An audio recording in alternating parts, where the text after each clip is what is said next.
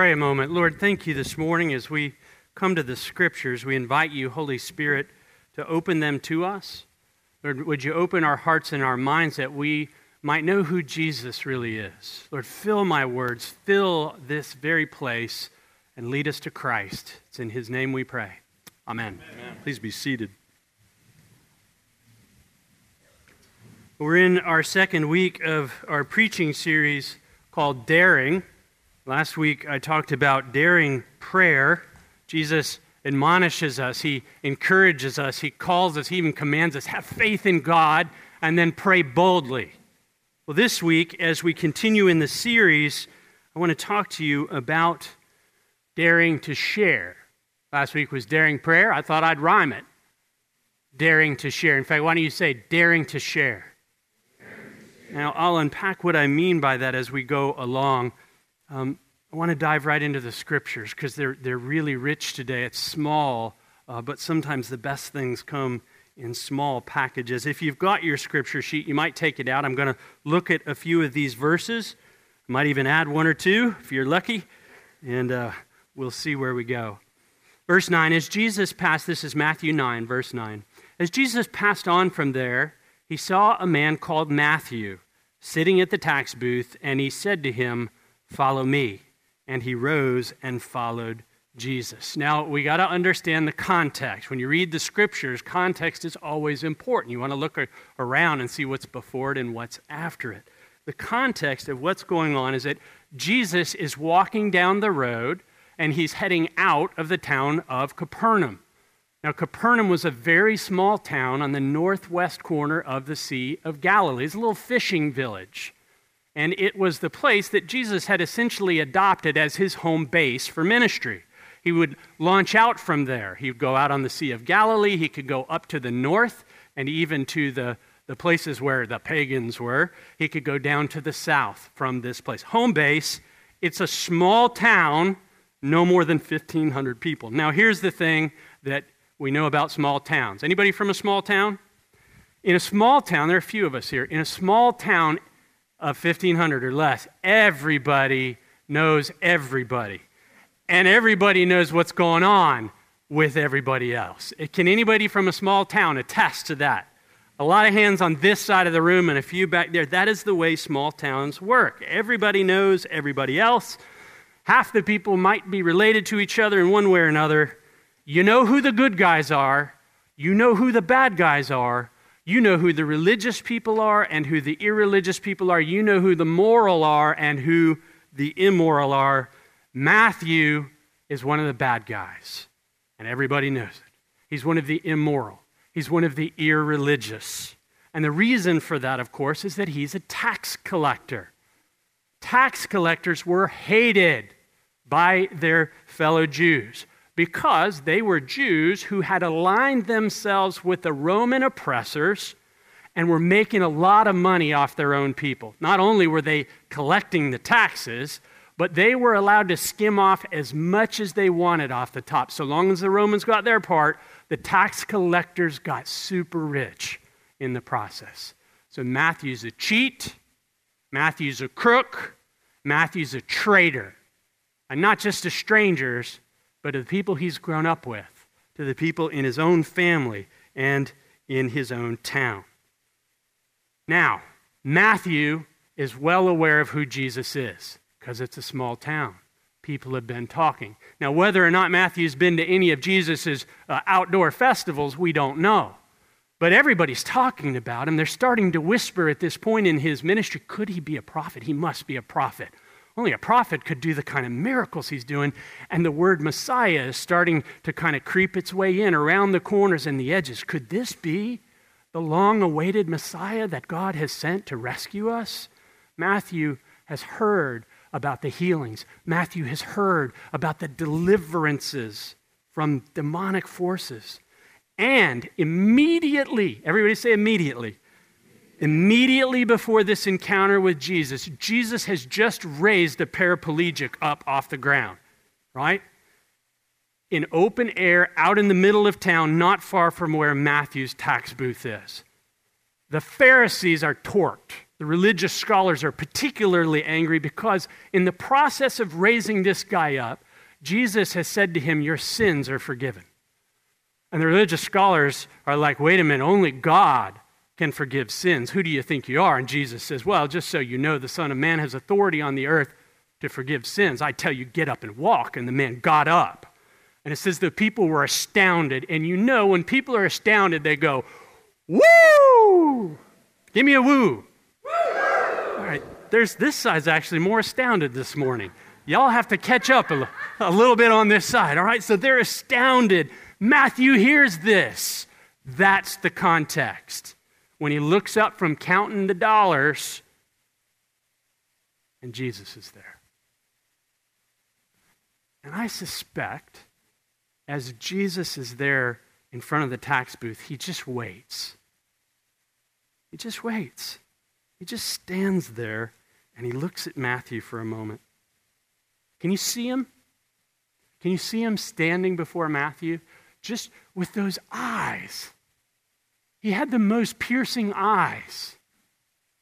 And when Jesus stops and he looks at you, he has this way of looking through the careful masks that we tend to wear. The things that we use to protect ourselves from harm and to look good in front of other people. Jesus has these kind of eyes that see right through the surface to the heart of the matter and to what's really going on inside of our lives. Now, Matthew's name in Hebrew means gift of God. But I bet you, and this is not in the text, but I don't think it's a far stretch, I bet you there were days in which Matthew sat in that tax booth. And as he got the money from his own people, you know how people are. They may not have said it straight to his face, but they may have muttered it under their breath. You're no gift of God. You're a blight on your people. You're a curse. I don't think God could even look on you, Matthew. And there's Jesus, having just raised a man up, a paraplegic, and forgiven him his sins. And he's standing there and he's looking at him.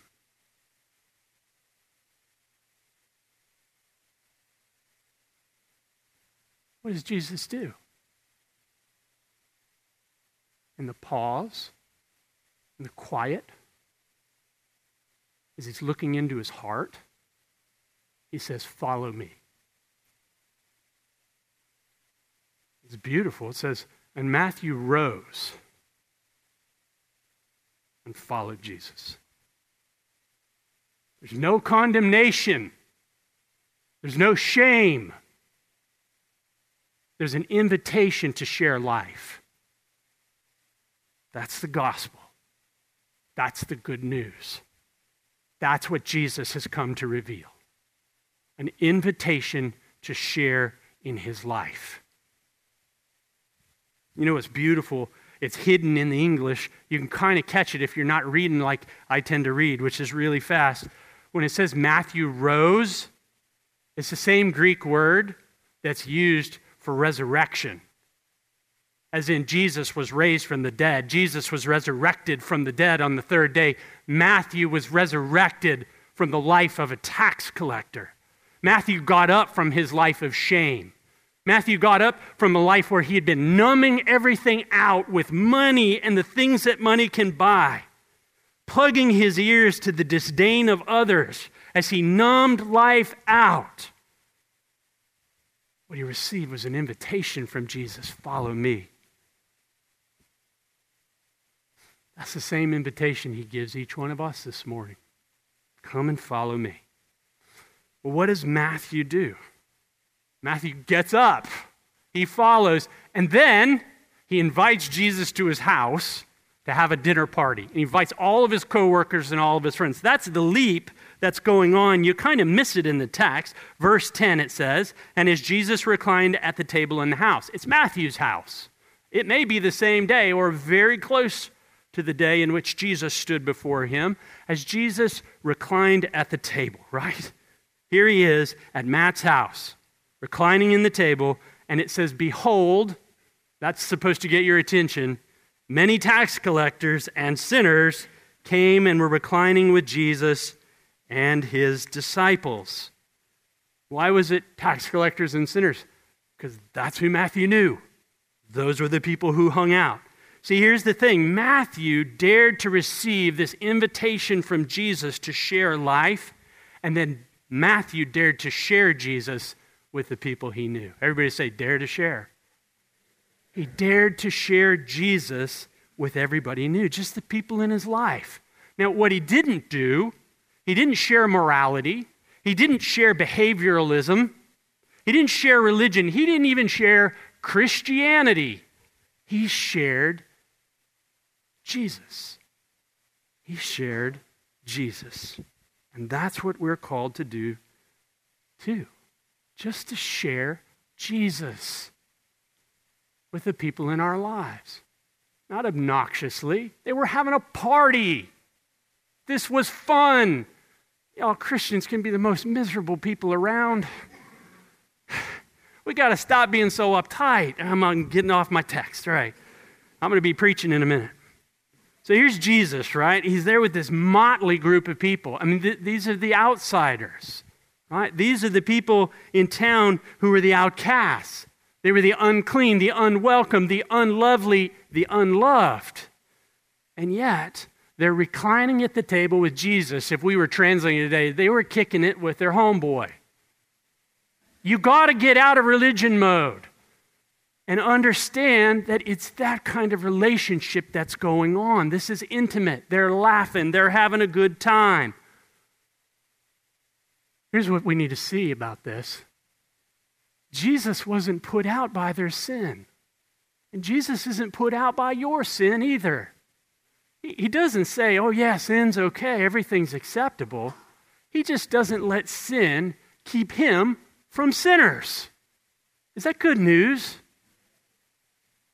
It's not a barrier to him. He's willing to go over the barrier, to go under the barrier, to go around the barrier, because he wants to share his life. That's why he came to give his life on the cross.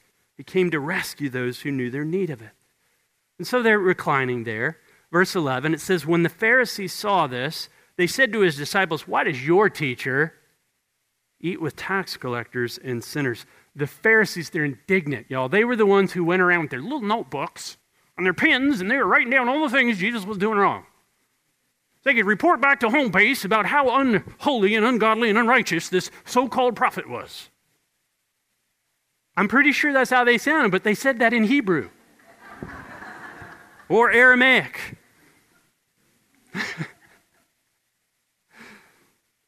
It's okay to smile in church.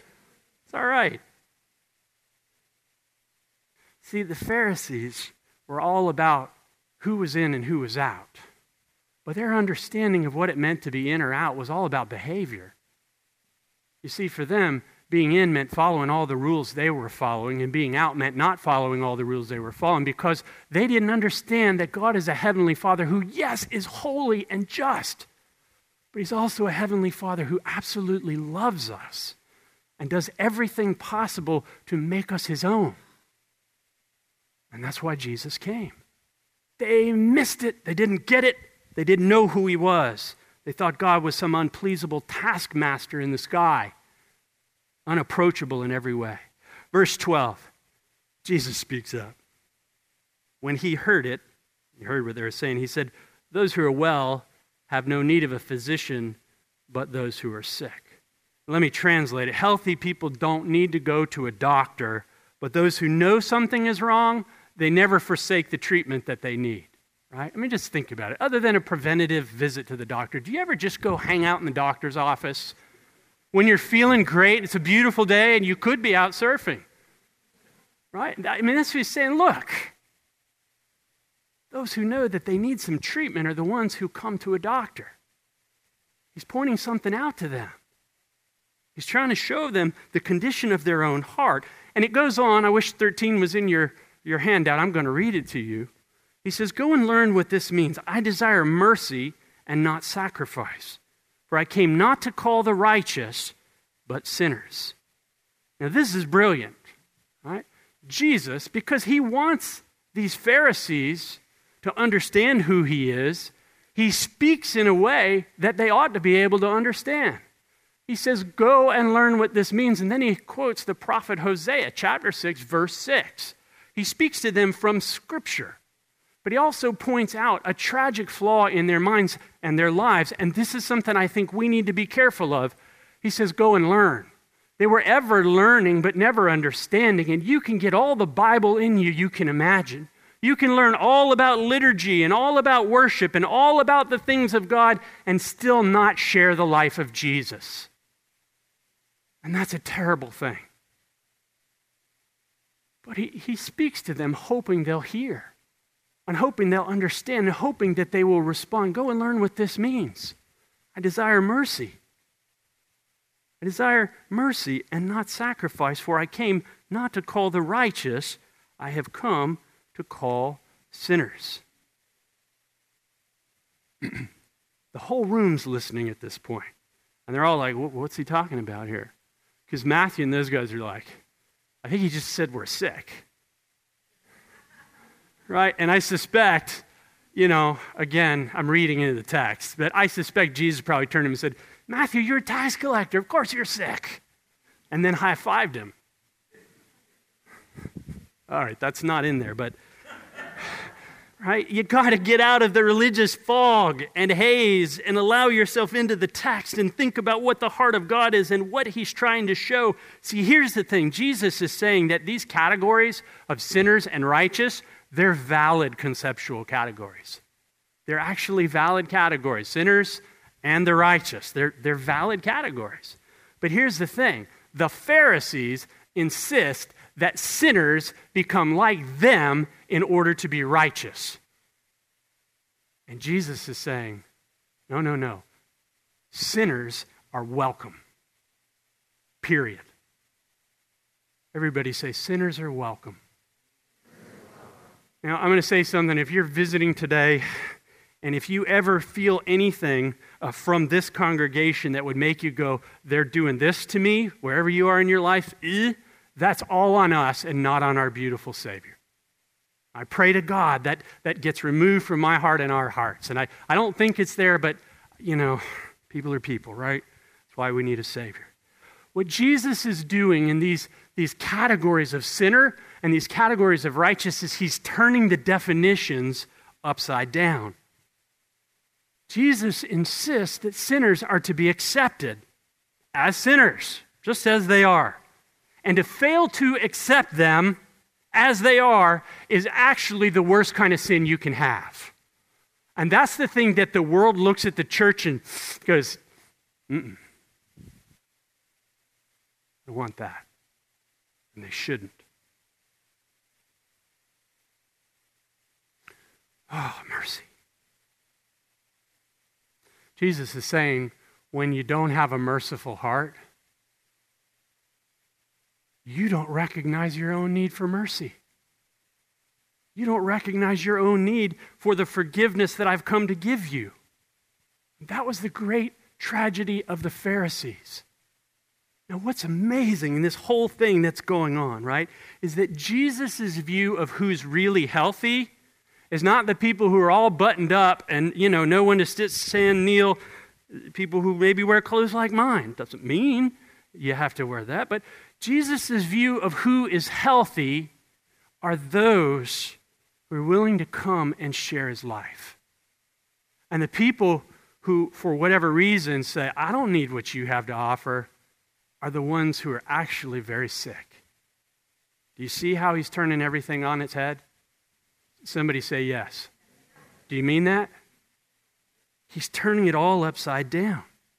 He's saying the truly righteous person is actually the one who dares to go and share him with other people. And so what happens is Matthew, the hated tax collector, who has dared to respond to the invitation of Jesus and then dared to share Jesus with the people in his life, he's the righteous one in the story. Not because of what he's done, but because he's aligned himself with Jesus. And the reason you know this is true is because that very gospel you're reading was written by that guy Matthew. Which means that not only did he share Jesus with those few sinners and outcasts, but he's been sharing Jesus with sinners and outcasts for the last 2,000 years. Is that beautiful? You see what Jesus can do with a life that's willing to let go of its defenses and stop being religious and just come to him and receive the life he is so willing to give you, to receive the forgiveness he is so willing to offer. Man, it's good news.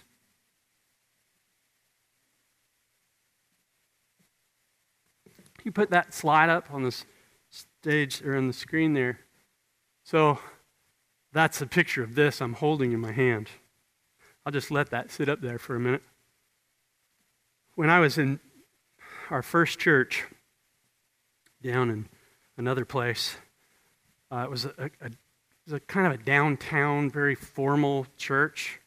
Lots of lovely people, but it also struggled because many people confused religion with Jesus. And many people confused conformity to a culture with Jesus. And so there were lots of insiders and outsiders at that church. There are lots of people who came faithfully week in and week out, but were sitting there going, if these people really know who I am, there's no way they'll let me back in next week. Well, I had gone to some events, and there was this guy I kept kind of seeing. I didn't see him on Sunday that often, but he kept showing up for things like baptisms, and then he came to Easter. And it was after he came to Easter, I found out who he was, and I got his number, and I called him. His name was Aldine. Aldine was the black sheep of one of the most prominent families in town. The Power family, the Money family, the Church family. But Aldine was the black sheep. He was the outsider. I called him and I said, would you like to have lunch? And he said no, and he hung up. Well, that just intrigued me enough to call him back, because I'm stubborn. I called him back and I said, I got no agenda. I just wanted to meet you. I've seen you at some events, and, could we go and have a meal? And he said, okay, fine, but I don't want your religion. Let's eat Chinese food. I said, I happen to like Chinese food. We met in this terrible Chinese restaurant. Awful, the worst Chinese you could imagine.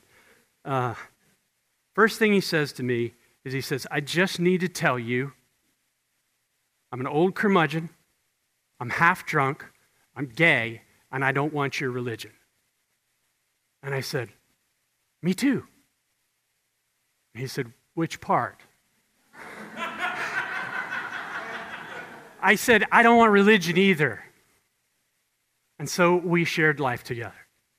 And we shared life together. About our fourth meal at that horrible Chinese restaurant, Aldine said, okay, tell me about Jesus.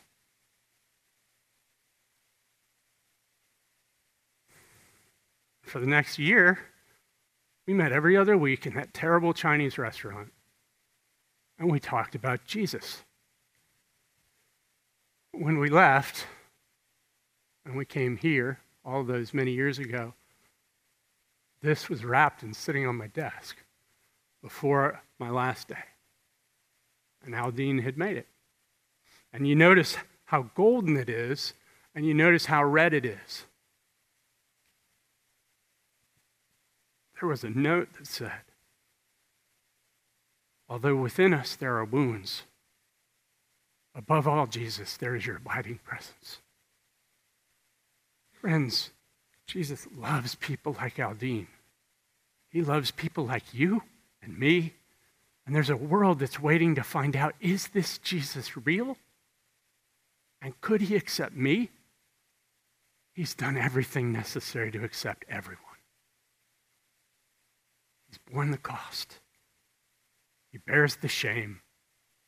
And he raises up those who are willing to come to him. Please dare to share this Jesus with the people in your life. Let's pray. Oh Lord, although there are within us wounds, above all there is your abiding presence.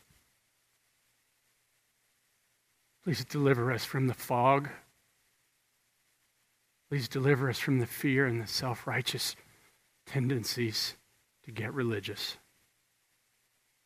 And let us dare to share you, not in an obnoxious way, but in just a natural way. The world is desperate to know you, Jesus. Would you show us and lead us to share you with them? We pray this in your name. Amen.